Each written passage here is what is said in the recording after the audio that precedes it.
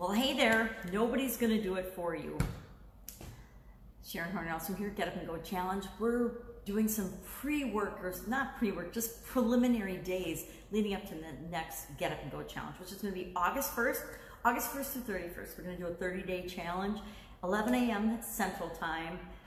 This page, same bat channel, same bat page, if Batman had a page, or Batgirl, or Batwoman, or Bat Robin, I guess it was Batman and Robin, right?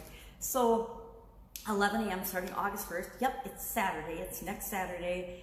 From the 1st to the 31st, every day at 11, we will be doing a Get Up and Go challenge. It's going to be under 10 minutes. Somehow I'm going to break that challenge down and make sure that it's less than 10 minutes so that you can do one little thing every day to move you massively forward in your life. You get to pick the area, unless I decide between now and then that I think there's an area that everybody's screaming about and we should focus on for 30 days. Otherwise, you get to pick the area: physical, mental, emotional, spiritual, financial, relationships, or contribution. You get to pick which area you want to work on for that 30-day period. I say whichever area is screaming at you the most, that's the one to work on. Because each of us are different, and what we need right now is different for each and every one of us. And what I like about these challenges, what I love about the challenges, is that it breaks things down into little pieces so that we're making massive results and progress, even though it doesn't necessarily feel that way. So I can say, I can guarantee you're going to get results in this 30-day challenge, and that you're going to be better off than you are before you start the challenge, in whatever way you so choose. So today, I want to talk about nobody can do it for you. I'm sharing lessons learned in my 60 years of experience that have come to me in different ways. This one, we learn at a very young age as parents, and I'm a mom. I know how hard it is and how much we want to do things for our kids, how we want to feel for our kids, and it breaks our heart when they're sad or unhappy or disappointed or hurt or bullied, or if whatever. We want to feel for them, yet we know that even though they're a part of us, we're separate, and each and every one of us needs to feel and experience life for ourselves. Nobody can do it for us. Nobody can feel our life or live our life for us. Nobody can be a better you than you. Nobody can experience this life as only you can. As when our kids are little, we coach them and we cajole them and we motivate them and we bribe them and we get them to walk. But the truth is, we can't walk for them. We can't crawl for them. We can't walk for them. We can't talk for them. We can only model and then, bring them along and teach and coach and train them. But it's up to them to actually walk. It's up to them to actually learn. It's up to them to actually feel and grow and become the person that they're meant to be. Nobody, as much as we want to, we can't do that for another human being. As much as we want our children or our significant others or our friends or the people that we interact with, our customers, to succeed, it's not up to us. And I remember I used to always get really frustrated in my career because I would see amazing people on my team, on the teams of the people that I work with in corporate America and in my own businesses.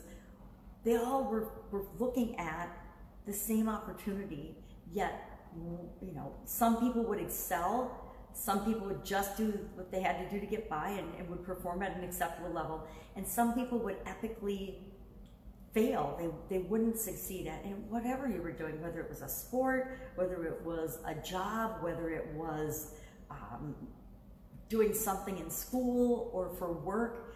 The levels of performance, of course, there's this huge spectrum of performance based on anything that you're doing. Some people are awesome at some things and terrible at others. We all are. We all are good at some things, and we're not good at a lot of things, right? We're good at a tiny fraction of the things that we could possibly be good at, or we're genius and expert at. And the rest of it, we count on other people to be awesome and be experts at.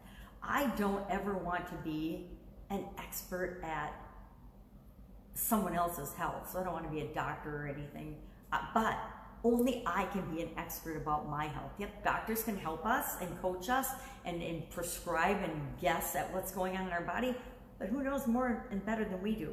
Nobody. And that's with respect to everything in your life as it is in mine. We are the only guru of ourselves. We are the only expert in what's perfect and right for us. And so anytime we expect somebody or something outside of us to give us something, to provide for us, or we think we're entitled to something because we exist, sorry, we're sadly mistaken.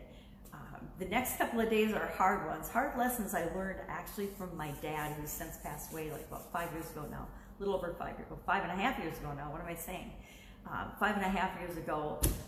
This is one of the lessons that he taught me. In the next few days, we're going to talk about different lessons that I learned as a girl growing up in my family.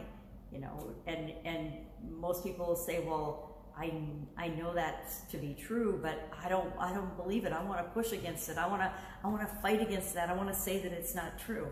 But think about it in your own life. Nobody can do anything for you unless you want it for yourself. People can help. People can coach you. You can learn and model, and people can give you advice, but it's up to you to actually do something about that knowledge. You know, people always like to say knowledge is power. Knowledge isn't power. Knowledge is just knowledge. You know, wisdom isn't even power. Wisdom is just whether you're wise or not. But until you act on the knowledge and the wisdom that you have, then it doesn't matter. You know, it's like a book sitting on a counter. The book sitting on the counter doesn't do you any good unless you read the book or do something with it. And then once you read it, just reading it isn't enough either. It's up to you if you're going to act on that information or do anything on that information or not.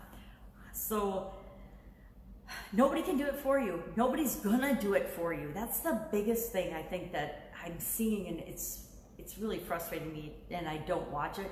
But the politics and the posturing and the promises that politicians as a whole, and bosses, have you ever had a boss that made promises and didn't deliver? Have you ever had a friend that made promises and then they never delivered on that, and you expected that they were going to keep their word, and then you're all disappointed because they don't?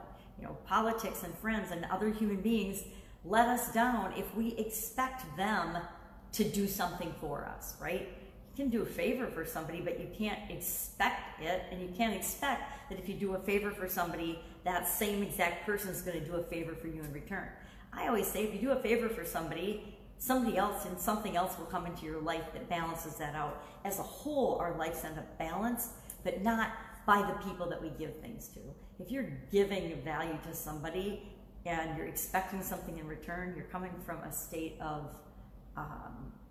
expectancy, which, you know what, it doesn't mean that that person is going to reciprocate. I know there's the law of reciprocity, but the law of reciprocity doesn't ever say, it's a universal law, that you're going to get the same thing in return from somebody that you give value to. So I love this one. It's you know, kind of right along the lines of taking 100% responsibility for yourself, which I think we talked about on day 4, or P4, preliminary day 4, taking 100% responsibility for yourself. And this is sort of an extension of that. Nobody is going to do it for you. It's up to you to take the actions to create the life you want. And guess what? The life you want is different from the life that everybody else wants. Again, as it should be, to make the world go round, right? And to make the world a lot more fun and exciting place. So that is our idiom for today. Or not our idiom for today. What am I thinking about? Another video. That's our little lesson for today, getting ready for the next Get Up and Go challenge. Just some core values and principles. And again, I would love to know what you think about this. Have you had examples? I mean, I'm not going to lie. I've had people do a whole lot of things for me, but I didn't expect them, and I don't expect them. I know that I'm 100% responsible for myself and the outcomes and the experiences and the feelings that I have. If I'm in a super bad mood, it's not anybody's job to get me in a better mood. We cannot make anyone else on the planet motivated or happy or feel anything unless they want to. I think Eleanor Roosevelt is credited with saying, nobody can disrespect you without your permission. And it's so true. Nobody can make you do, say, or feel anything without your permission. You always have to acquiesce. I like vocabulary. You always have to give in and say, I'm going to do that. They can't force you. Yeah, they can torture you. They can do all kinds of things. But it's not going to work if you are committed to being you and knowing that it's up to you. It's all up to you. so nobody can do it for you. Love this, love this, love this. And once you realize that, number one, you realize that you're not exchanging, well, not number one, you realize you're not exchanging your personal power for anyone else. You're not abdicating and giving away your power. I think this is one of the reasons I struggled in corporate America. I mean, I didn't struggle. I never struggle at any, well, I do struggle at some things, but I didn't ever struggle in corporate America. But why I had this sense of feeling that I didn't fit in. I didn't fit into the little square block on the, what are they called? Organizational charts that I was supposed to, because I didn't want to fit into a little box. And so I think that's why I had that sense of, geez, do I really want to be here? Do I really belong in corporate America?